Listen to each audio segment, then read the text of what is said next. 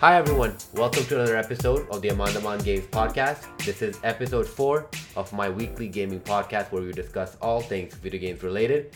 To support this show, please subscribe, comment, and rate this podcast on your podcast platform of choice.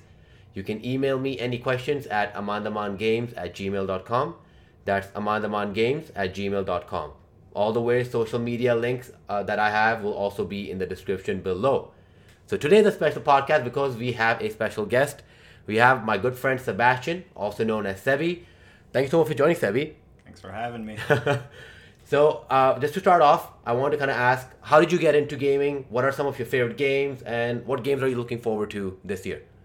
I guess I started playing games pretty early on. I still remember like N64, Super Mario, just Bowser. The first time you get to Bowser, that's such a clear memory in my mind. I was probably like 6 years old. Mario Kart, Super Smash, I was really into Nintendo games back then. And ever since it's been gaming time. No GoldenEye growing up? GoldenEye, yeah, GoldenEye. GoldenEye was there, man. GoldenEye came a little later, but Okay. I think that was also a big one for me. GoldenEye was my co-op. Oh my god, GoldenEye. They need to make a remake. Yeah, I'll play that. I'll play that for sure. What are some of your favorite games? Man, it depends on what day it is. Right now, man, I'm really into Bleeding Edge. That beta was really good. So we played pretty heavily into that. I'm always into RPGs in general, little shooters, some exploration games as always. But right now, definitely Bleeding Edge was a great one. I'm really looking forward to that. We're gonna go pretty ham on that one. I'm also playing right now 7 Days to Die. That one's really fun. Survival zombie game with a lot of crafting and building and running around. I love that. I know, I think we both are pretty excited for Animal Crossing coming up really soon as well. Oh man, Animal Crossing is gonna be so great. I'm just ready to, start my little island and collect some bells. We're gonna lose a lot of hours to that game for sure. Is bells still the currency? I Yeah, really it hope is. so. It definitely is. Oh, it definitely is. I don't think they'll change too much. Yeah. So one thing I gotta obviously correct from last, actually two things I gotta correct from last episode. So I actually saw a tweet that obviously it said from Rockstar North. It was at Rockstar North, but the at was spelled AT, so it wasn't actually from Rockstar Games. But basically it was saying that there might be a GTA 6 announcement last week. And so there was no GTA 6 announcement. I got a little too excited. Obviously I had to put it out there. I love these kind of rumors, and obviously it bit me in my ass. To be honest, So- I think as soon as anyone hears GTA 6 rumors, it starts get too flowing, excited. and Exactly. we're all just waiting for that. Exactly. And the other thing was the IGN article that I was referencing, the 2K Games new studio article. It was written by Matt Kim. So I forgot to say that last time, and I apologize. I do make these mistakes sometimes, and I will make sure to correct them in the next episode. So moving on, we have a bunch of news. Actually, not too many, but there are some pretty cool news items. So it'll be really great to discuss that with Sebi here today. So the first one is EA will move Need for Speed development back to Criterion. So this comes from Christopher Dring from GameIndustry.biz. EA will return the Need for Speed franchise to UK game studio Criterion. Ghost Games has been the franchise home for Need for Speed for the last 4 games in the series. 2013's Need for Speed Rivals, the 2015 reboot, 2017's Need for Speed Payback, and last year's Need for Speed Heat. However, EA says it has struggled to attract the right talent to Gothenburg to work on the series. By contrast, Criterion is based in Guildford, which is one of UK's biggest game development hubs. Criterion is known for creating the Burnout series of video games and had previously developed 2 Need for Speed titles, 2010's Need for Speed Hot Pursuit and 2012's Need for Speed Most Wanted. However, in 2013, the studio downsized, with many employees moving to Ghost Games. At the time, Criterion was to begin working on new projects, including a cancelled extreme sports game. So this is quite interesting, mainly because I love the Burnout series. I keep wishing EA would bring it back. I'm not sure why they aren't, but them shifting the Need for Speed franchise to Criterion Games, I think that's a good sign, but at the same time I'm worried. Does that mean that we will never get a new Burnout game? I think it could end up resulting in sort of a hybrid. I think that's very possible. A slightly more arcadey Need for Speed. We've seen some of them already, but I think that could really happen. And to be honest, Hot Pursuit, Most Wanted, those were really big games. So, it's definitely, it could end up doing really well. We might see some innovative stuff. Remind me, was Most Wanted the one that was online? Was that the first online one? I believe so, yeah. Yeah. I mean, that when that came out, it was very, innovative, and I think people were a little apprehensive at first. They weren't super down for like playing online with other people at first. But you see it a lot now. What was that? The last Forza has like a lot of online mechanics, but it's still they're like ghosts, right? Yeah. So you can still do your standard Forza rewinds. I think that as it's been evolving, the online sort of style racing games, they've really like started to hit the sweet spot. So I could definitely see like a really big Need for Speed resurgence come back and definitely get some people excited for it. I mean, with those heavyweight titles under their belt, for sure, this is gonna be a good one. Do you want them to kind of adapt or at least have stuff that you saw in the Burnout games in Need for Speed? So, like that crash mode. I remember the other one, which is, I feel like, Road Rage mode, where it was about getting the most takedowns. Do you want them to kind of put that sort of element of Burnout into Need for Speed? Or is it that, okay, you guys did a really good job with Burnout, it's time to just focus on Need for Speed, make it the next Forza Horizon rival in a sense? To be honest, I mean, me personally, I like my realistic car racing sims to stay realistic and very, heavily simulator style. And I like my arcadey race games to stay super arcadey. But I think if they do it right, they could have like separate modes and make it really well.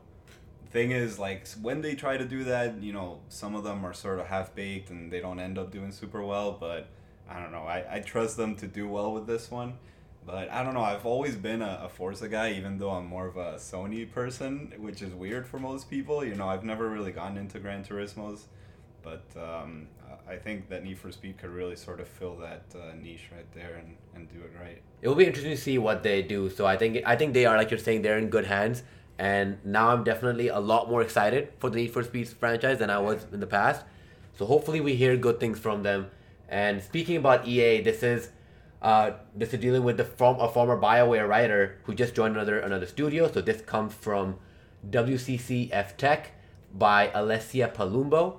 So former BioWare writer joins Archetype Entertainment, says BioWare has become corporate. I feel like this is something that we already kind of know at this point, but the article states, 2 weeks ago, we reported on the foundation of Archetype Entertainment, a new Austin-based game development studio owned by Wizards of the Coast.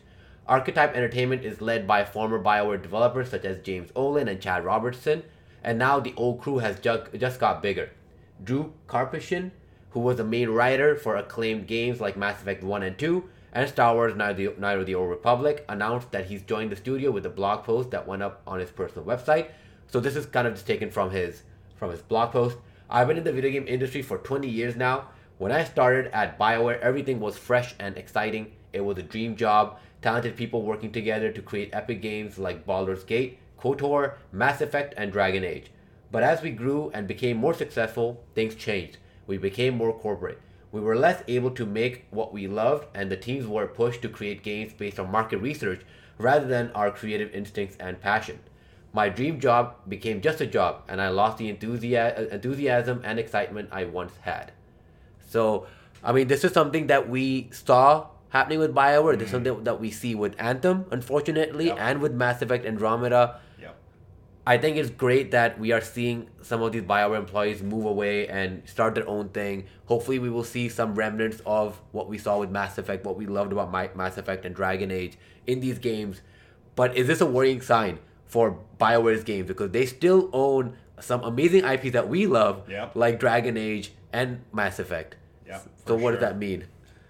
It's a tough call. I mean, you gotta feel for the guy, and when he says that they're based more on market research and less on their passions, I mean, it's not a bad thing generally to really look at what people are asking for. But I feel like some of their best games really came out of a group of like-minded people coming together and saying, I really want a game that does this and this and that, and when they put it all together, it just ended up being amazing. We played so many great games. like Dragon Age Inquisition, I just put in so many hours into. Such a great game. And it ended up doing so well. It was just so much fun to like really get a game that you can sink into and role play to such an extent that by the end you're just like, you feel like the character is you almost. To be honest, I'm also really excited for this new studio. What was it called? Archetype Entertainment. Mm-hmm. Yeah, I mean, it's owned by Wizards of the Coast, which, as you know, anything that's Wizards of the Coast related, I'm heavily into. Tabletop even, Magic the Gathering and Dungeons and Dragons. We've definitely played some of that too. It's not just video games, but that's also pretty exciting news right there.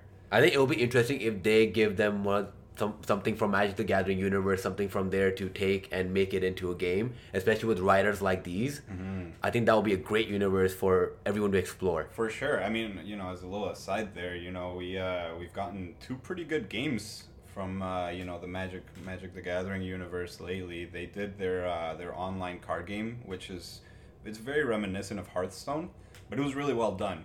The only thing is that when you compare Hearthstone to Magic the Gathering, the mechanics in Magic are so intense that to a game that they're trying to simplify slightly, it just doesn't come out perfectly done. It's still really fun. I played a bit of it, and I think for me, I just really like having the physical cards to play with, and switching it to an online format sort of cut a little of the excitement in there for me.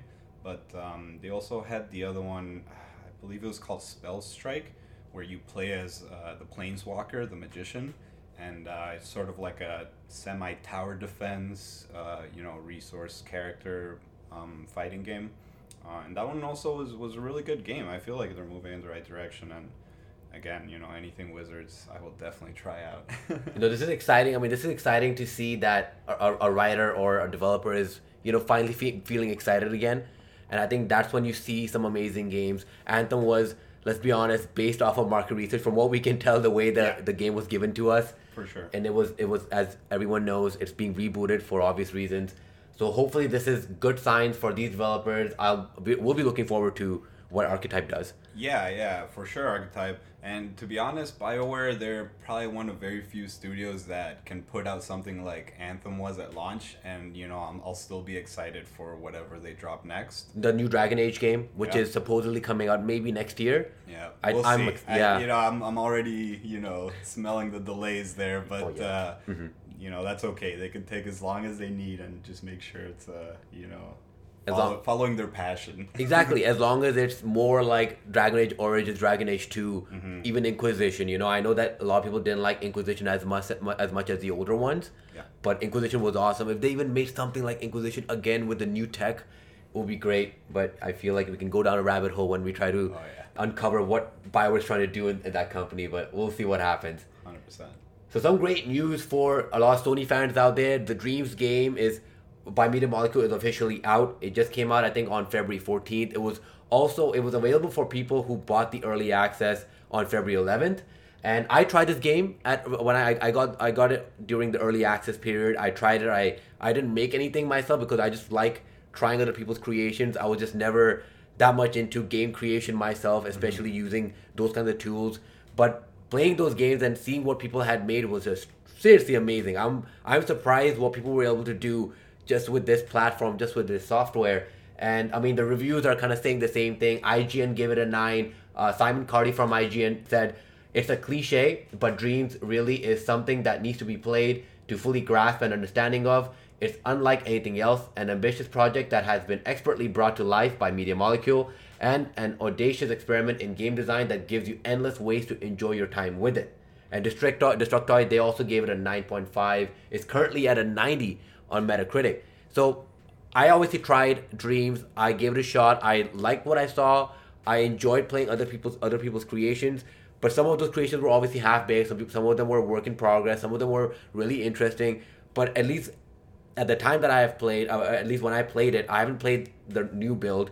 It was okay. It was cool. It was more of like a Super Mario Maker kind of a thing. Exactly. But with Dreams or with Media Molecule's touch on it. So have you given it a shot, or are you just watching some reviews and stuff? Yeah, I haven't played it myself, but I have watched some reviews on it. I remember the announcement when they announced it first, and it was a really cool game to watch.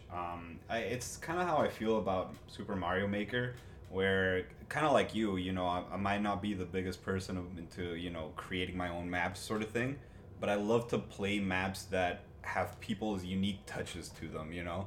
Anytime you play like a Super Mario Maker map that someone's, you know, put hours into, you can very clearly tell that, you know, this wasn't made by Nintendo. Like this, you know, it's using the same elements, the same assets, but this was not Nintendo.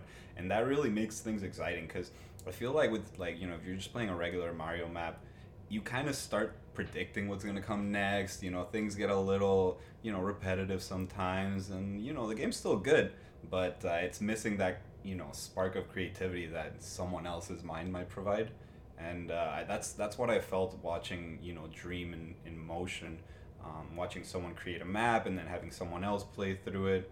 There's just endless possibilities. And again, just like with Super Mario Maker, you know, we're only going to see better and better things come from it. You know, at first people are going to be getting used to things. You'll play some, you know, some crappy games at first, and eventually, you know, we're going to see some really interesting stuff. So do you think that it will get to a point where if you make a creation that people really, really love, and they might have a store within Dreams where you can actually sell this for, let's say, $5 to people who want to play your game? So do you think this will just become a creation tool, kind of like Unity or Unreal Engine, and maybe they'll make it available on PC as well, where you can actually start making games, or even within the PS4 ecosystem, make it so to the point where if you do make a game and you send it to Media Molecule or Sony to get approved, and they're like, yeah, you know what, this is a full-fledged game, this person put a lot of effort into it, you know, let's reward him for his work. Do you see us getting to that point, or is it more of just an open base kind of platform where you can just make anything, everyone tries everything? I mean, I certainly hope not. Mainly because when you start monetizing off of things, that's when shit starts to go wrong. I feel like at first, you know, the games need to stay free. Any maps made need to stay free. If you are, you know, take a lot of pride in what you've made, then that's awesome. I mean, you can start putting it out there, having other people look at it. If that, you know, ignites an interest in making video games, then you can always, you know, turn that around, show it, send it out, use it as part of your, you know, your portfolio. Mm-hmm. And, you know, if you find out that you're really into making video games, then by all means take advantage of that. But if they open like a monetization store type of deal, I feel like, you know, people are just gonna stop playing it. They won't want to pay for something that you could just play a slightly crappier version of for free, you know? And I feel like that's not what the game should be about. I feel like it should really be about creativity and community. Community, exactly. You know, some people are just not really into, you know, creating maps, and some people are not so much about playing them. They just want to build them and want the tools for that. I feel like it'd be really cool if they start integrating with maybe other games somehow.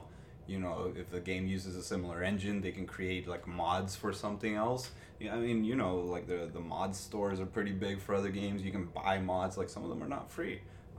And, you know, some people really did put in a lot of time to create something that they feel should be, you know, paid content. It's something that they might do eventually, but personally, I feel like it should stay free, at least at first. Kind of see where it goes. I think they're obviously going for that engine/platform approach where they want to make this a proper engine that other companies might come to them, or other developers might come to them and say that, hey, we're going to actually use this engine to make our game. And I can totally see Sony kind of pushing Dreams in that aspect, so that new developers who are Sony fans, who bought Dreams, got into this, and, you know, and then they actually make an amazing game. And I was kind of wondering, and I want to pose this question to you, do you ever see a day where there's a game that's made in Dreams be nominated for Game of the Year? If it's something that they put that much effort into, because you can do voiceover, you can do music, you can do everything, and some of the stuff that you see is photorealistic. Some of the images that I saw, like of someone's breakfast, it's all food for some reason, but someone's breakfast, and it looked so realistic, and it was all created in Dreams. Do you ever see something like that maybe happening in the future? I could definitely see that. I feel like we're at a point right now where, you know, artistic talent and creativity are really valued very highly.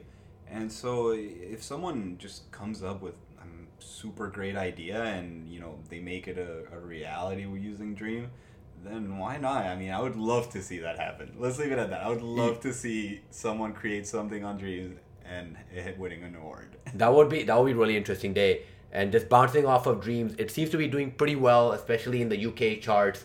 This is again coming from GameIndustry.biz from Christopher Dring. So UK charts, the PS4 exclusives Yakuza and Dreams cracked the top 10. And I think one thing should be noted is that obviously Dreams came out in early access last year in 2019. So I'm not sure if this is taking the digital sales into account. But even then, Dreams came up at number 8. Yakuza Remastered Collection is number 3. I can totally understand why Yakuza is a little higher. The whole collection, or Remastered collection. Whole collection. So, but this is great. I think this is great news for Media Molecule, especially because they did take, I think, almost 7 years to make this game. They kept pushing it, and it was unclear what they were trying to do after Little Big Planet, after Tearaway. And Dreams was this thing where I feel like even as I was talking to you, as we're talking about it, it's so hard to sell to someone. I think it's something that you truly need to either watch a few videos, try it out, or hopefully maybe they even release a demo, because it is something, it's almost like VR, where you do need to kind of see it and understand that the games that are on there aren't just, random games that people make. Some of them are actually detailed. Some of them are actually really, really fun to play, especially some puzzle games that I tried out when the early access was going on. So I think this is a good sign in general that it's selling well in UK. I don't know how it will do in North America, but let's hope that this keeps selling and maybe we'll see a Game of the Year in Dreams in the future. Yeah, I mean, it could definitely happen. I was just talking to someone about like offshoot games from other games that did really amazingly well. And just mid-conversation, we got into like Dota, Counter-Strike. I think Dota was Warcraft? Yeah, Dota was from Warcraft 3 and Counter-Strike was from Half-Life, right? It was like Source Engine, yeah. Yeah, and so, you got these games that right now are massive. Mm-hmm. Like, I have no idea what the numbers are, but the amount of people playing Dota right now and Counter-Strike, and they were just based off of other games that, did really well too, but they're nowhere near what their offshoots are at now. And so, it's always a possibility with the right combination of, talent and just wanting to make a good game. You can definitely have that happen. It will be interesting to see what people come up with. I think that's what's most exciting, is to see where Dreams is and the creation tools and even just the creations on the game, on the platform in a year. There might be games that everyone's talking about, and I think all it takes is that one game that IGN or some big website just starts talking about and saying that this is Game of the Year worthy, even though it's not a solo game, it's part of Dreams, it's someone's creation, you need to try this, and that's all it takes. Especially because the game isn't too expensive either. I think it's like $39 or something like that. Mm-hmm, yeah. So I think that should be pretty interesting. And as always, I love talking about rumors, especially when it comes to next generation stuff. Oh, yeah. So there was a new leak that might have finally revealed the full PS5 specs and Xbox Series X specs. So this comes from Chris Smith from BGR. So I've already read this. I'm pretty excited to see what you think, because I know you're a PC gamer as well. So originating from 4chan, just like most PS5 leaks so far, the new specs leak supposedly comes from a game tester who has been using the updated second version of the PS5 dev kit for a third-party studio. So obviously I didn't put the entire article down, but I just kind of wanted to quickly go through what we have in terms of, it was just like a list of the specs that for each console. So the PS5 has a CPU that's AMD Zen 2 at 3.6 GHz. Xbox Series X has AMD Zen 2 at 3.7 GHz. The GPU for PS5 is 12.6 teraflops. For Xbox Series X, it's 11.8 teraflops. The RAM for PS5, 18 gigabytes plus 4 gigabytes. And for Xbox Series X is 16 gigabytes plus 4 gigabytes. And PlayStation 5 storage is 500 gigabytes SSD at 5.5 gigabytes per second. For Xbox Series X, it's 1 terabyte SSD at 3.8 gigabytes per second. So I think first of all, the CPU stuff, I think that's kind of expected. They're going with AMD. AMD is doing a really good job with the CPUs right now. I feel like we've known about that for a little bit, right? They announced pretty early on that they were sticking with AMD. I believe at CES as well. Yeah. They kind of announced it there as well. The first thing I want to talk about is this whole teraflop nonsense, because everyone keeps talking about how this console has more teraflops than this console. And I think you and I, obviously you've built a PC, I built a PC, we've seen what the Nintendo Switch can do. At the end of the day, the teraflop, the GPU stuff, that does not matter. Numbers are pretty irrelevant. I feel like that's something that, we've come to learn. And that was a great example. the Switch. The Switch isn't the most high spec machine, but you've played Breath of the Wild. That's an amazing game. Oh my god. You don't need the numbers to put out something great. And just looking quickly down the list, they're very comparable.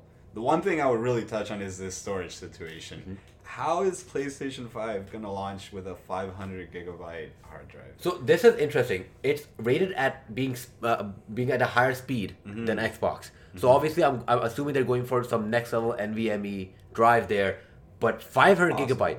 I'm hoping that this is just because it's a dev kit unit, and maybe in the ones that we actually get, it's going to be a 1 terabyte hard drive, because this will be a horrible mistake, because now that they have SSDs installed, you can't put an external drive into the PS5. I'm sure they'll give you the option, but it will be in a way where you can store your thing on the external drive, but it will have to kind of put it back in the internal storage to start the game, since that's the whole thing with PS5 and how all the developers know that they have SSDs now, so the developers will make the games with that in mind.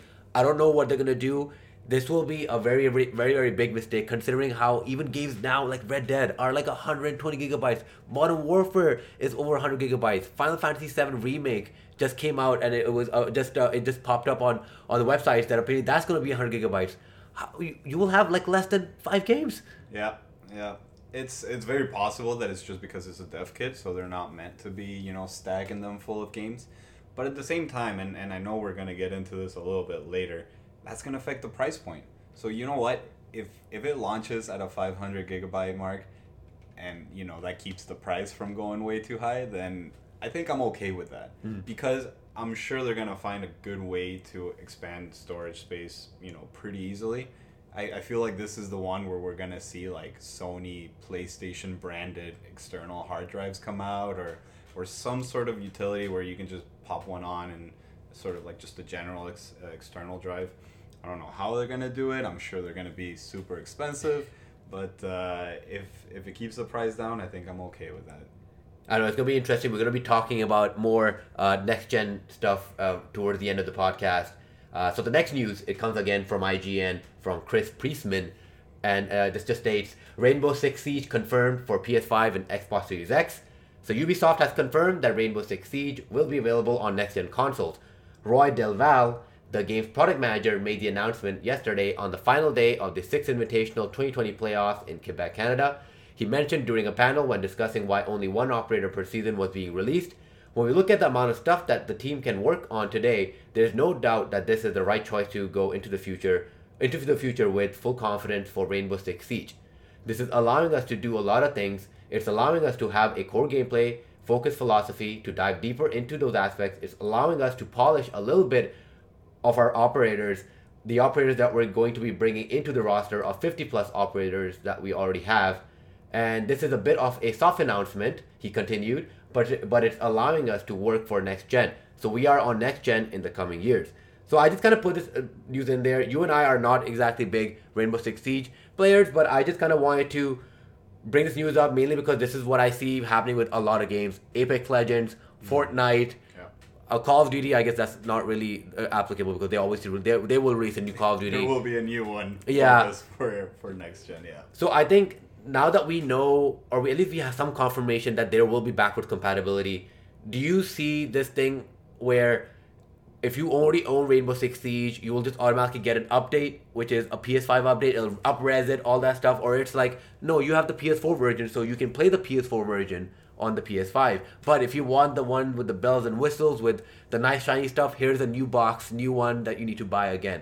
So is that what you see, or is it more like they're like, you know what, no, we want the entire player base, we don't want to separate them out in that way. Even though they can still play their game, they want to keep the customers happy.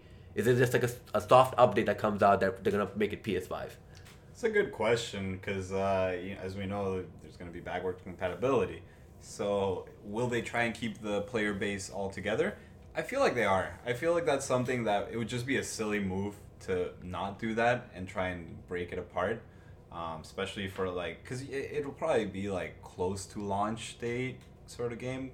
And so I feel like if they start cutting the player base up, that's just going to backfire on them. But at the same time, they're gonna want more money. So like, I feel like they will try and resell it to you. They probably won't let you take your PS4 version and bump it up to PS5 version. But I do see them putting it out for like, I don't know, $29, $29.99 mark. And it will have better textures. That's really what it's gonna be. It's just gonna be new textures kind of thing, and probably some exclusivity items, probably an operator or two, some skins or whatever. I think for games as a service, that's the main thing is the player base. So they want to make sure that the millions of people that are playing, and I think Rainbow Six Siege is the perfect example of what I'm hoping that Anthem might do, is just kind of coming from a point where it was not doing well to the point where it is now, where it is one of the most played games in the world. People really, really love it. People who are into Rainbow Six Siege really, really enjoy it. Yeah. And I tried to get into it. I really enjoyed it, but I will be completely honest. People were a little mean to me when I was playing. People did not like the way I was playing, or I was just not up to par. So I just kind of gave up at that point. I think, I don't know if there's a way for new players to jump in. I hope they kind of introduce that with maybe proper, like, better matchmaking. But, it is a game that I can respect in terms of what it has done. And it's just interesting that they've kind of already announced that, yep, we are coming on PS5 and Xbox. We'll see how it comes out officially on those consoles. But, I think that's the main thing. They just want to keep the player bases together. Yeah, and it really is a good game. I'm also really not a very tactical shooter, kind of player myself. But it's a fun one to watch. I've definitely watched a lot of streamers who are really good at it, and it's just one of those games where you want to watch someone just go in and massacre a whole team, It's a great game. I mean, when I was playing and I was doing well, at least I thought I was doing well, it was really, really fun, and it was kind of the same addiction I felt when I was playing Division 2. True. And talking about Division 2, I think we're going to move on to the next topic, next thing. We're going to be discussing the games we have been playing.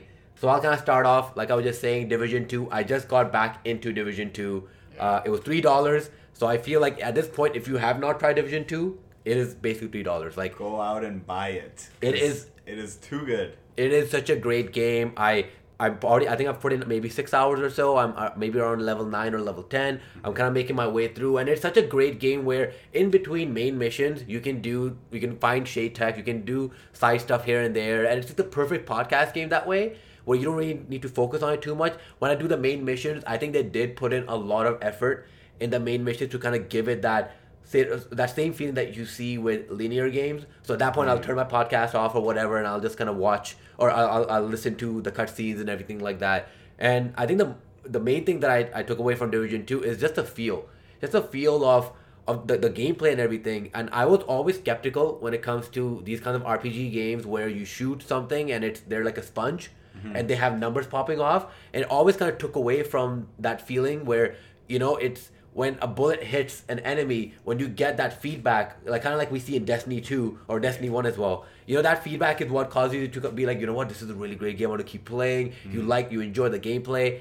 And that's what I was worried about. But in this, they actually did a very good job. Even though you see the numbers go out and you see the bar, it's just something about the feeling. You know what? I'm kind of on the other side of the fence on that one with you, because I really like seeing those numbers come off. And even though the enemy might have way too much health for a person, like how many bullets can a person really take, I still like that RPG element of it where you can see how much damage I'm doing, where you get a crit and all of a sudden it's like so much more damage and the numbers all glowing and it's huge.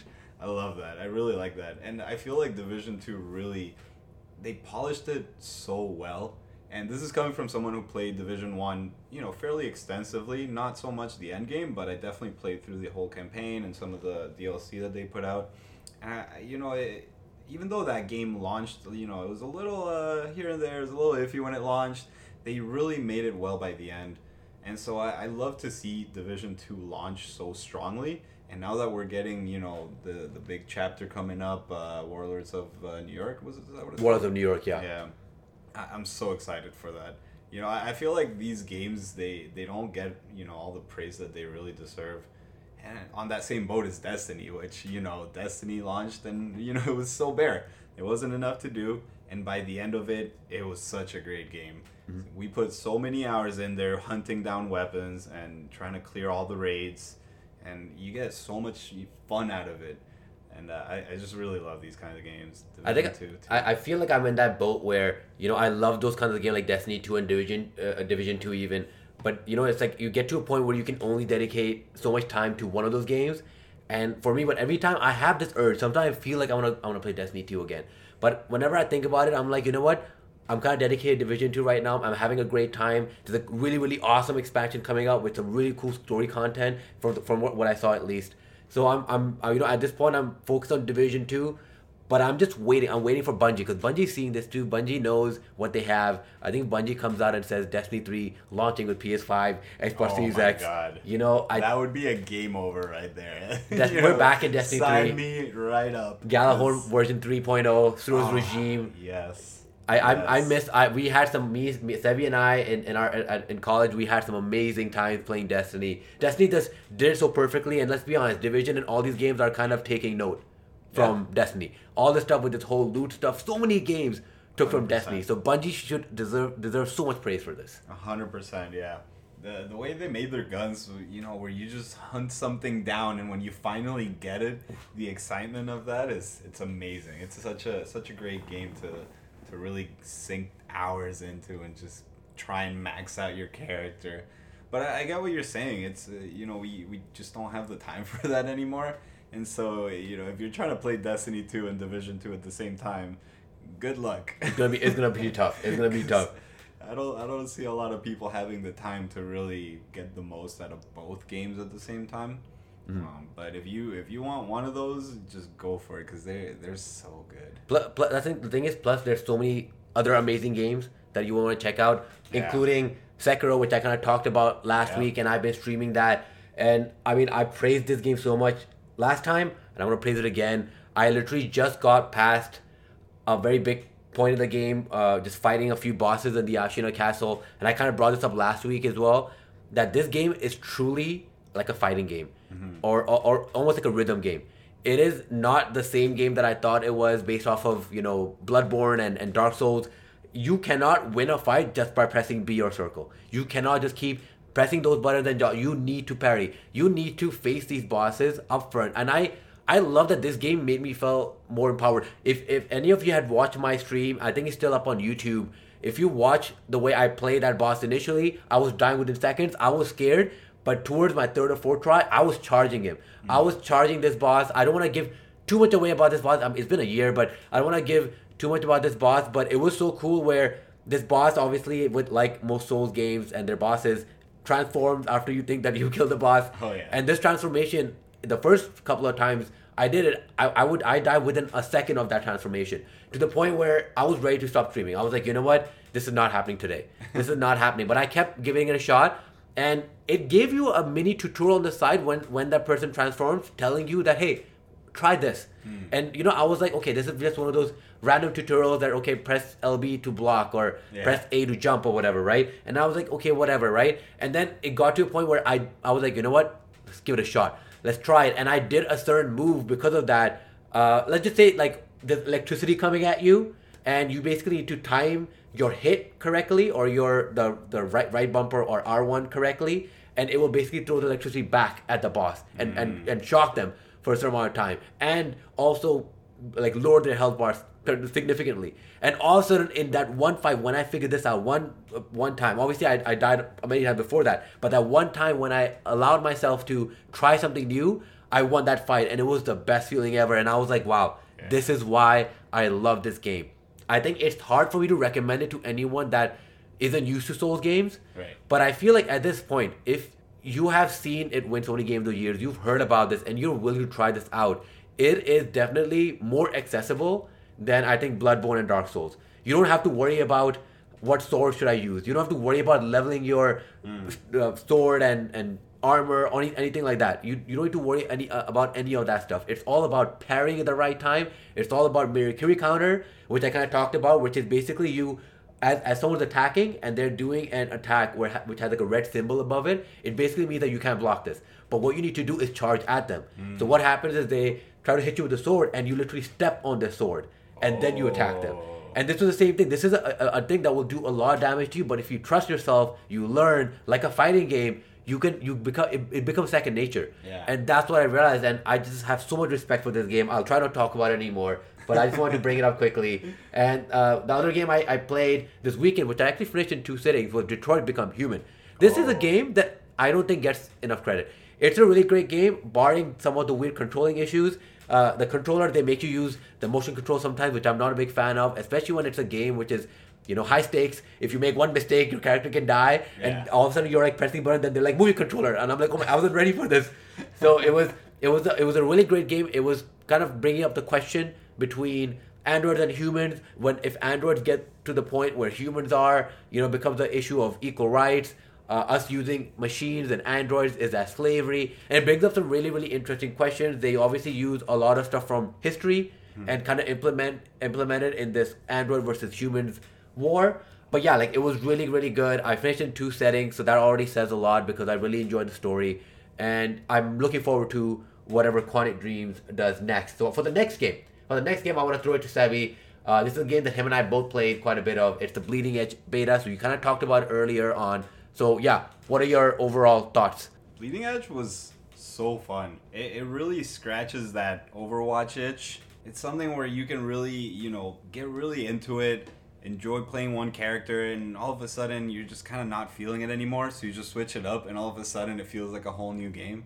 And it's so fun to play with a lot of people again. I haven't really played too many like multiplayer games lately. I've really been playing like story mode and just solo games a lot. But yeah, I mean, Overwatch is something that I know you also played quite a bit of, and this really brings that back without having to beat the skill level of Overwatch where it's currently at.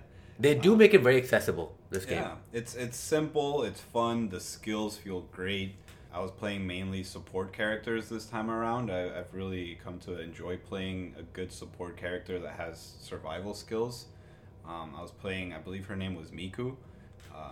She has really good attacks. She can freeze characters, but she's also really good at healing. She has quick heals that you can apply on yourself or your teammates. And it was just so fun to run around and find, cool setups and ways to, group up with certain characters on your team to really, beat the entire team. You might just have 2 people and you can survive for hours. It's just so well done. The maps looked great. I think the 3 game modes that they had were really good. Was it 3 or 2? I remember playing mainly 2. One was the capture, like those areas, and the other one was the cell deposit. Right, yeah, the cell deposit. So I think they also mentioned that there's going to be just like a straight, kill mode, but I don't think I played that. Maybe it wasn't in the beta. I don't think it was in the beta. I definitely preferred the taking over control points more than the cells one, mainly because, I think right now, obviously, a lot of players and people who are playing this game are still learning. So you can see that a lot of times they just start going for the attack. Yeah. And I think for the cells one especially, at least with the control point, you can have these battles in those areas. With the cells one, you need to collect these cells. Yeah. And so many times I would be the only one that's trying to collect the cells, and my team is not doing that. They're just going for the attack, which is not a bad strategy because you can kill the other team, and get their cells and deposit it yourself. But I think it's like, it's almost like you do need to communicate that, okay, 2 of us, we're going to collect, 3 of you deal with these people. Yeah. Or like 2 of them. I was just having like instant flashbacks of when I started playing Overwatch when it first launched, and I'm just trying to tell the whole team, like, guys, we need to carry the payload, and everyone's like, nah, just try to get kills. But it does feel like that sometimes, especially for someone like me playing support a lot. The trying to the cells are pretty irrelevant to me. I would help people break down the blocks, but I try not to grab the cells because I can't be the main focus of the battle. Like, I'm really there to keep up the tanks and the DPS going. But even then, I think I still had a lot of fun in the cells game mode. But I definitely do like the objectives mode a lot better. I feel like it forces the team to sort of group up a little more, which is really when the game shines. When you have a team that's working together, it's truly like an amazing thing. Even I haven't seen that sort of a feeling in Overwatch, even just because, when you're battling it out, it is a full-on close quarters combat kind of a game. So, when you're kind of getting your moves in, you're getting your specials in, then you get that heal at the right moment, and you have this entire tank of a team behind you. It is such a special feeling. And I see really great things for this game. I obviously underestimated initially Ninja Theory having made Hellblade. Them making a game like this, they are right now in my brain like just an amazing developer to go from making a game like DMC before that, then Hellblade, and now such a fun multiplayer game that I honestly think can compete with Overwatch. It's just amazing, and March cannot come soon enough. for us at least. I agree. I definitely agree. I'm going to be playing a lot of it when it launches. I just want to play more of these characters. I feel like I didn't even try like half of the characters. Exactly. Right? Same. I just really wanted to find one that I enjoyed playing and play it well during the beta. But I'm pretty excited to go and try out the other ones. Yeah, no, we're looking forward to this release in March. So the next game I have from you is we'll talk about 7 Days to Die because you mentioned that at the top of the show. So yeah, so far, what do you think? 7 Days to Die is so good. Is it a survival game? It is a survival game. It feels and looks a lot like Rust, but there's a lot of zombie mechanics at play. So essentially, the main point of the game is kind of like you get from the title is to survive. There's sort of like a day system in place, so you go through day and night cycles. There is a day counter because every certain couple of days, you get into what's called a bleeding moon night. I believe that's what it's called. Essentially, you get a massive zombie horde come at you, and these zombies are getting progressively stronger. You start getting subtypes of zombies. So there's like spitters, there's crawlers, there's sprinters and screamers, and there's just so many types. And essentially, you're just trying to survive. You're gathering resources, you're building bases, you're exploring, and really the whole point is to survive. But I started playing this game because my friend got a server that he started on it, and so we just have like a group of friends playing all together. So he invited me over to try and play this game out, and I got into it so quick. I'm loving it. Right now I'm still at the stage where I don't know exactly how to do everything, so I'm really exploring around, trying to find some cool new loot and really trying to get a feel for the map. The map is always the same map, regardless of where you're playing. So you can kind of learn zones. It's kind of like, imagine the Fortnite map. So there's like different biomes. There's like a desert area and like a wasteland area and a forest biome. And so you're kind of moving around. Most of the stuff is pretty static, but essentially like loot regenerates. You get airdrops with like really good loot dropping on there, and yeah, you just keep building a base. So right now it feels a lot kind of like Minecraft, where we have a group of like 7 people, just building stupid high walls and trying to survive these horde nights. But yeah, it's really really fun. Definitely recommend checking it out, especially if you like those survival style games or the ones where you're just exploring and trying to find that backpack with some cool guns in a house somewhere. I remember hearing a lot about it when it was first coming out, especially around the time, like I think when Rust had come out. Even Ark was pretty big. Yeah. So it kind of makes sense that this game came out, and yeah, it's great to hear they're still up and running and doing really well. Yeah, I mean, so it is a contemporary with those other games. They look and feel fairly similar. Right now is a great time to jump into it. They just launched their Alpha 18, I believe. So it is still an early release game. The price shows it, so it's a good time to buy it. But they just keep adding to it. I mean, Alpha 18. Is it gonna be a Star Citizen situation where perpetually in early access? Yeah, who knows? But all I can say is where it's at now, it's fun. There's a ton of mechanics at play, so much you can do, just, building stuff, weapons, traps, tools. You can build a helicopter. I just got a helicopter yesterday, and I was having so much fun with it. So if you like those survival type games with just so much to do in there, it's definitely a good one to check out. Well, another early access game that just became version 1.0 was Wolcen. And this was another game that you were playing, and you had a lot of high praise for this game. Yes. Wolcen is amazing. I've always loved Diablo. Diablo's always been one of those games that it hits all the right spots. I love min-maxing my gear. I love, just fighting massive hordes of enemies. I love being super overpowered. And Wolcen really has all of that. They do this really cool thing where you can sort of play online or offline and have separate characters for that. To be honest, I kind of just started it. We'll see more how it, that really turns into gameplay, like, having different characters like that. But the best part is that they do this sort of like Path of Exile style skill set where you start your character and all you're picking is your starting weapon type. You don't pick a class. And so really it's all dependent on what weapon you have. And when you start getting your skill points, you start putting them into skills that are relevant for that type of weapon. So, for example, I started with the sword, and so I started putting points into agility just to get attack speed up, because I was really enjoying the two-handed version of the sword. And all of a sudden, I'm like, well, I can put some points into some of this magic stuff, and if you switch back to the one-handed sword and put on one of the one-handed magic weapons, well, now you can have both. And the resources that you use, they sort of adapt to that. So you have willpower and you have rage. Rage is kind of like the WoW version of rage. Willpower is kind of like your mana, and both regenerate over time a little bit. Rage as you're fighting, doing damage, taking damage. Your rage builds. Your willpower sort of matches that. So as you're using magic attacks, you drain your willpower, but that builds up your rage. As you use your rage, then you're building up willpower again.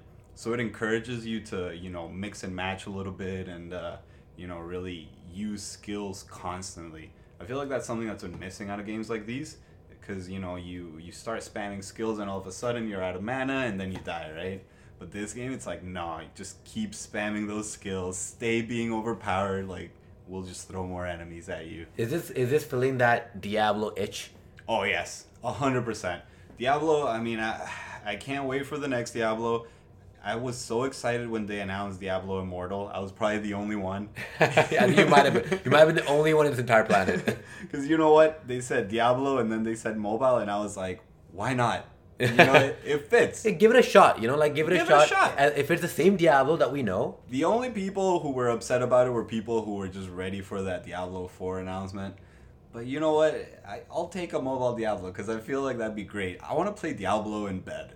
I know. And not on a Switch. I think having a Diablo game with with those mechanics, with that gameplay, is something that we're all just craving.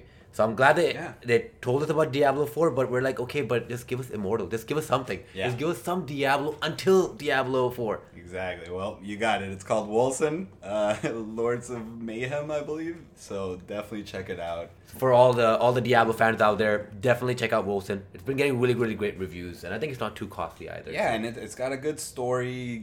Cutscenes are decent. It's a little cheesy, but you know what? I like cheese. So. Exactly. You know what? Most games are cheesy. Let's be honest. I love Uncharted. That's the most cheesiest game out there.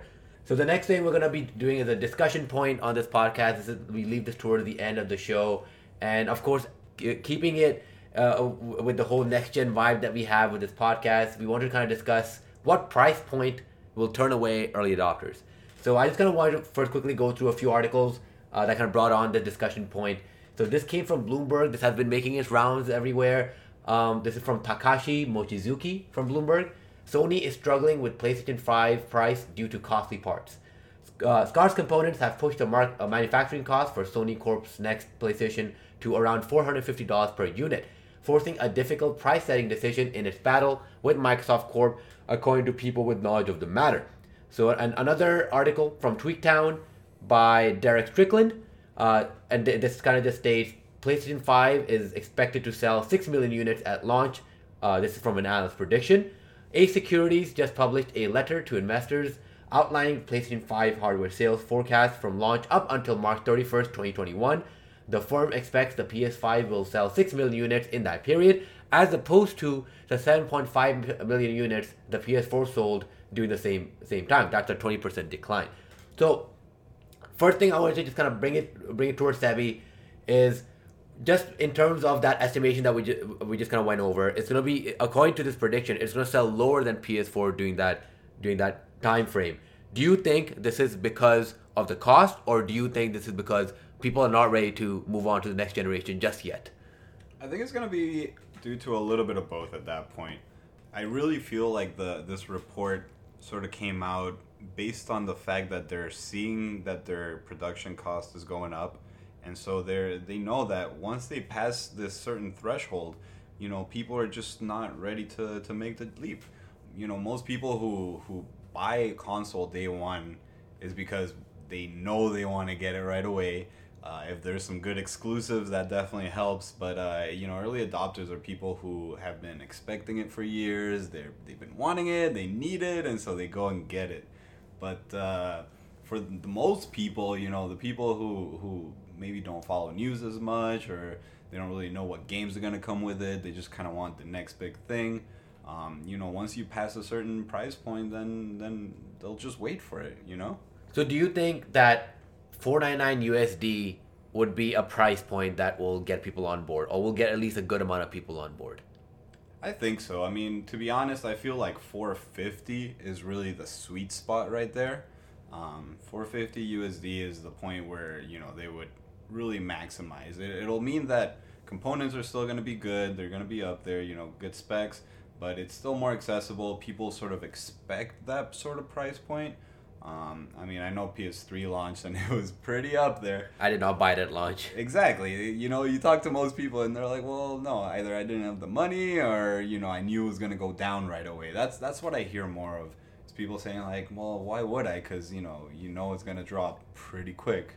Do you think that 499 price point makes sense mainly because of PS4 when it was coming out? It came out at $399 and to make one PS4 unit, it costs only $381. So they put an $18 extra amount on there, sold for $399. I feel like this console is supposedly being made at $450 per unit, I don't see them putting it out for $469.99. I just don't see a lot of companies doing something like that. But do you think that they will this time around they'll say, you know what?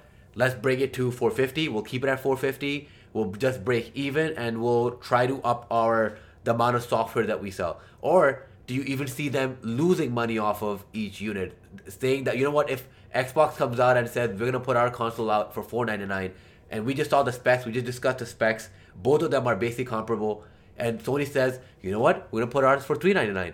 Do you see Sony doing something like that? Hopefully. I would love to see them start a price point war and just trying to undercut the next person. I feel like that's why we don't have a price point yet, is because they're kind of waiting to see what the other one does. They're going to have to announce soon, but I would love to see that, because I definitely don't think that they will sell at a loss. I could see them selling and just breaking even and, really pushing one digital software. That's definitely more money for them, right?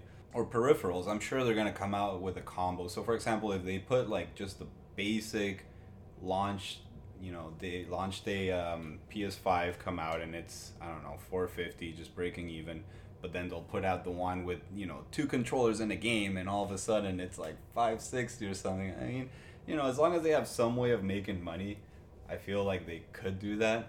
I feel like what we're actually gonna get is probably that $550 price point. I feel like that's what's gonna happen. They'll just say, well, you know what, you want the PS5, that's what it costs. I know if they put it out with Horizon Zero Dawn 2, if they say that, by the way, then it's done. Exactly, right? and they can literally just, all they have to say to us is, by the way, in 2021, Spider-Man 2 is coming out, or God of War 2 is coming out, or by the way, Uncharted 5 is coming out too. That's all it takes from Sony's standpoint. And because I know you're a PlayStation gamer, I know you love Nintendo, I know you love PC gaming, and I want to kind of pose this question, and I thought it would be interesting to get your perspective, is for Xbox Series X, I kind of brought this up in the first episode, that they are on an uphill battle right now when competing with Sony on the console space. You as a PS4/Nintendo/PC gamer, what could Xbox do? What could Xbox come out with at their E3 conference that will make you say, you know what, I might pick up Xbox Series X this year? Oh, that is a good question. I think for me, the fact that they have PC Game Pass really made me say, why bother getting an Xbox? Exactly. I know you talked about this episode 1, and I completely agreed the whole time listening, because it's something where if I can get most of those games on my PC, then I'm not getting an Xbox. That's it. That's really what it comes down to. What would do it for me as a non-Xbox player is exclusives. That's what it comes down to. If you tell me that the PS5 is launching with God of War 2 or Horizon Zero Dawn 2, then it's game over, because I'm getting it. Exactly. I think that's the problem that Xbox is facing with, is they can come out with these amazing features. They can say that, hey, we've got this teraflop stuff on this. We've got this new CPU that's supposedly faster than the PS5 one. But at the end of the day, it's like, okay, I have this hardware. You built a game PC. I built a game PC. If all I do with this game PC is use Microsoft Word or go on Google Chrome. What's the point of spending all that money when you don't have anything that's only meant for that console? And I think that's what Nintendo had it in the bag, which is why Nintendo Switch, even now, the way it's selling right now, and the games, the lineup that it has, I feel like Nintendo doesn't get enough credit for this. The games that they've had since launch every single year is just amazing. And Microsoft right now, obviously they have invested, they have bought companies on and got them on board. They're giving them a lot of money to make these games with, but they have to come out with these games that, when we watched God of War trailer for the first time and we were like, wow, this cannot be the new God of War. This cannot be true. When we watched Breath of the Wild for the first time and saw what they did, we're like, wow, this is amazing. Or Super Mario Odyssey, or even Mario Kart 8 Deluxe, to be honest, which is like a game I love. Even Smash Brothers, they announced it in April and then launched it the same of that year. Yeah. I think Microsoft, other than Halo, because I understand Halo is very well loved and everything, but Halo has not been Halo since Halo 3. Yeah. Or even Halo Reach, I should say. Halo has been just a game that, same as Gears of War, that they've just been milking at this point. And it's not the same as, God of War. That's true. Halo is not currently at the point where it sells consoles. Exactly. I think that's something that at least for me is true. I think something that you talked about as well before, if I'm remembering correctly, was like a possible integration with Steam, and that would do it for me. As a PC gamer, my Steam library is so big, and I've probably played through a quarter of it. So that would be a perfect reason for me to get an Xbox, put it in my living room, and play through some of these games that I just haven't gotten to yet. I would love that. I think Microsoft is a company that I could see making a deal like that. But, just talking about stuff like Steam integration, GeForce Now just came out, which is basically NVIDIA's version of xCloud. It's kind of their streaming software. And I think you have to pay $5 per month. Basically, you have a free version where you can stream games for an hour, or you pay them $5 per month, and that amount basically increases. And this streaming service connects with the games that you own on Steam and Epic Games. So you can technically, on your phone, play any games that you have on your Epic Games and Steam through GeForce Now. So obviously this is streaming. I've tried xCloud, and xCloud is pretty good. But the thing is, at the end of the day, it's all about the Wi-Fi connection you have. But do you see, this is all it takes is $5 per month with GeForce Now. So would you just pay that $5 per month and get that, or buy a console where hopefully they will let you download the game so you can get it in the highest fidelity, 4K, Ultra HD, 5.1, 7.2 surround sound, whatever. I think that right now, these technologies are getting pretty crazy out here, but it all depends on how they actually do it, and does it work well, does it not? I feel like that's something we're literally living through right now with Stadia. The idea on paper is amazing. I love the idea of Stadia. Get Stadia. I don't care that you have to buy your games. I mean, the subscription model I'm really interested in. But you know what? Virtual console where you're buying the games as you would anyway, but you can play it on, any Chrome tab on your phone or whatever. That's amazing. You never need a console with you. Exactly. Consoles are a thing of the past, right? I love the idea of that, but we know that's not how it worked out, I mean, I still trust Google a little bit, so, I'll give them more time. We'll see where it ends up. They just need more games on there. They need up their servers. I know they were having problems with, full 4K and 60 FPS. I'm not the biggest specs person, if my game is under 60, I'm not going to turn it off, I'm okay with it. But still, they need to, say they're going to do something and do it right. I feel like for people to really hop on board. And I really hope that happens because, again, the idea of it is interesting. I would love to see it get more mainstream and get more of these, developers putting their games on Stadia. And I mean, same thing for xCloud. It seems interesting. We'll see where it ends up. I think I'm not gonna be a first adopter for these kind of new techs. Let people take a test run, get the bugs out. Exactly. It's something I want to see perfected, and then I'll consider it. So the two questions that I have for you when it comes to this next gen stuff is, do you think that from now on, the baseline for these games need to be 4K 60 FPS? Is it acceptable that we get a PS5, or if we get a PS5 game, and that game is running at 1080p 30 FPS or something like that? Oh, man. I don't have a 4K TV, so I'm okay with it. No, I mean realistically, if the console was made for it, then you'd expect all games to run at 4K 60 FPS. But like I mentioned, I'm not the biggest spec snob when it comes to my frame rates. I feel like it's okay if it dips, then so be it. And these games are tested in pretty lab controlled conditions. So of course there's gonna be bugs. There's gonna be little things that come up here and there that are sort of gonna hinder that performance. But as long as the games are fun, that's really what I care about. For me, what I realized is it's not necessarily about it being 60 FPS, it's about consistency. So if it's at 30 FPS but it doesn't go up and down, I think that's perfect. And at the same time, I feel like it should be up to the creative director, because when I was thinking about it, when I was playing Red Dead Redemption on PS4 and I tried it on PC, I feel like for that game, 30 FPS just gives it that cinematic feel. Yeah. Even though I know it's because of technological limitations. It just actually helps. I can't imagine, like, I played on PS3, I didn't play it on PS4, like playing Last of Us at 60 FPS, just because it gives you that cinematic feel. I feel like it should be not that, oh, this is a baseline. It should be more of, this is more of an artistic approach. Yeah, for sure. If the creative director feels like it'll do better at 30 FPS, then so be it. But like you said, consistency is key.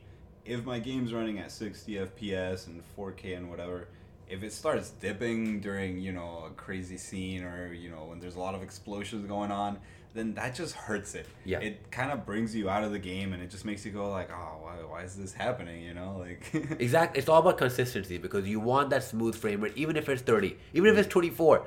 If it's just moving up and down, I think that, like you said, that just ruins it. Going from 30 to 1 or 2 FPS, and you're like, oh my god, this is horrible. Yeah.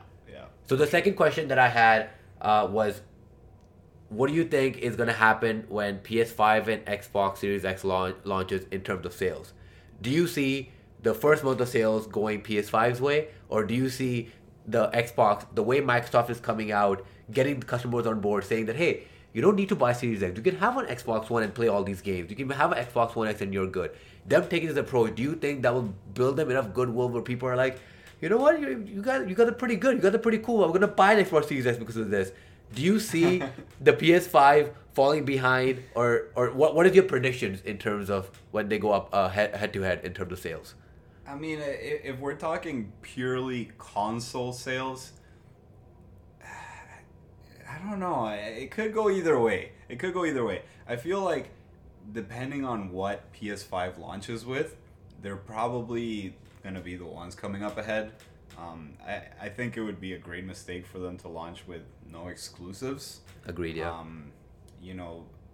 PS4 when it launched, they had Killzone.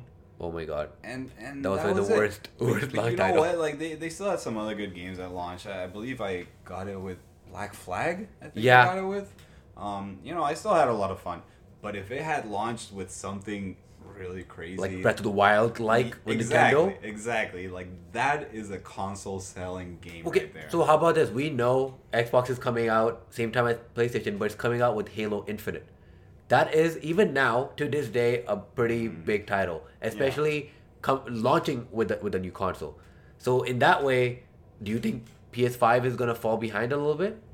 I think they're just, seeing what they can get to market the quickest, and they're just going to announce some crazy exclusive that's going to pair with it, and I'm just excited to see what it is, So do you have any prediction, or like that one game that you think is very likely, and that one game that you hope or you wish would come out with the PS5? So what's the one that you wish would come out with the PS5?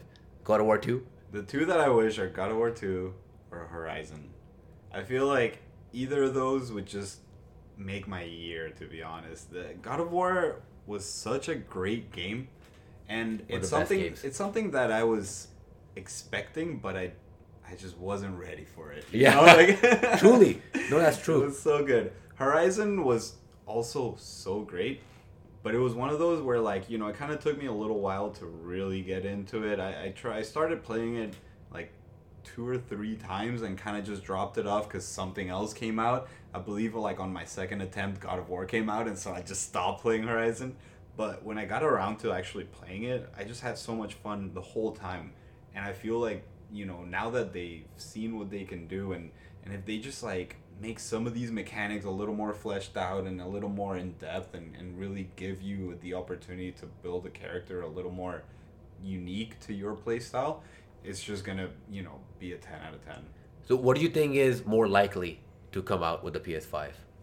I feel like they really should be pushing something like God of War level, something really unique, or like an Uncharted kind of thing, something where it really just carries the console for a good couple of months. Horizon, I would love to, see that at launch, but it's not something that's going to carry them for a couple of months. I can totally see Gran Turismo coming out, a new one. They could do that. Maybe this would be pretty cool too. If Insomnia, because they do have multiple teams, if one of them all we know is working on Spider-Man, the other team this entire time might have been working on a new Ratchet and Clank. Yes. Because the reboot came out on PS4 a while back. And it was good. It was really great. Yeah. And maybe they continue the reboot, they continue that story, and they said that, hey, this is a smaller game. It's not 40, 50 hours, but it's a good 12, 10-hour experience. I would be totally down for that. It's not going to be the system seller, but, for Sony fans like us, we're like, yeah, that's good enough for us. Yeah. But like that, as long as they give you something unique that's exclusive and really pushes you to make the jump, and then you just play whatever else is out there, right? The new Call of Duty. Yeah, but that's the thing, like, I think this is the year that Sony will have to come out with something where they battle it out with Halo Infinite. So they will, there were rumors that they might be releasing a new SOCOM. There's rumors that Guerrilla Games apparently hired a bunch of people to develop a multiplayer games in quotations. So I feel like we obviously are not expecting it. There's going to be a game, maybe Resistance multiplayer. I remember that game. Man. But, something like that. And I think it's a good idea for Sony to just try something new, because we know Sony as this amazing storytellers. But, I don't mind a game like Division 2 coming from someone like Sony. Yeah, for sure. I mean, going back to your initial question, I feel like Xbox could see, an increase in market share of players. Just because of how they're, making things backwards compatible, or, just keep your Xbox One and play some new games on it, I feel like they could definitely get some new people coming in, but I feel like really it's all dependent on what Sony is trying to do for launch. And it's going to be exciting, mainly because I read an article earlier today. I didn't bring it up on this just because I didn't verify it or anything like that, but apparently it was from Games Radar, and it was basically saying that I think one of the CFO or someone high up in Sony just kind of told them that the PlayStation 5's launch information is still on the timeline that they use for it was a similar timeline that they used for the PS4 launch. And the PS4 launch information came out in Feb. So if he said that, and this was an article that just came today, my prediction is that we will, hopefully I'll probably eat my words like I did with my other prediction. But my prediction, because of this, is that I think by the end of this month, we will see something with PS5. We won't see a price point. I don't think they're going to release a price. Nope. But they will show us a console, maybe. Yes. They'll show the controller, most likely. Yeah. And they will definitely be like, by the way, God of War 2. It'll be like Holiday 2021, stuff like that, but they'll be like teasers. Yeah. God of War 2, Yeah. Spider-Man 2, Horizon, GT. Oh, man. And then GTA 6, hopefully, maybe. I don't know. Yeah, I mean, they're on time to show the console. They'll show the controller. I mean, if they can't show that yet, then they're in trouble, Yeah. We know they can do that. They just need to keep dropping little bits and pieces here and there. Price point, like you said, it's not gonna happen at this point. They're gonna do that last. Yeah. We're definitely gonna know what games are dropping with the PS5 before we know the price point, because they gotta keep that card close to their hands and just really battle it out. We'll see what happens, but you know what? I'm ready for some new information. I think hype is at 100 right now for everyone. Ooh, yes, 110. So yeah, I'm super ready to see what games it's dropping with. This is an exciting month and an exciting year. We got new consoles coming out, and with that we can close off the show. Thank you so much, Sebi, for joining us today. It was really great having you. Thanks for having me. Yeah, we had some amazing conversations. I hope that you come back. We'll keep talking, and we definitely want to know what you think about Wolcen. Oh yes. Next time I'll definitely have more to share on that front, because you know what, that's gonna be a good one. And hopefully Division 2, the DLC as well. We'll probably check that out in March as well. So we'll have amazing games to talk about, especially with Animal Crossing 2. I can keep going on like this. But thank you everyone for joining us today. You can follow me on Instagram at Amandaman Games, on Twitter at Amandaman Game, and on Twitch at Amandaman. Would you like anyone to follow you anywhere, anything like that? No, I'm just online. You Just know. online. Yeah, we'll definitely be joining together on Twitch at some point and streaming Division 2. So thank you everyone for joining, and yeah, I'll be streaming Sekiro for the rest of the week. I hope everyone has a wonderful day, and see you on the next episode next week. Bye everyone.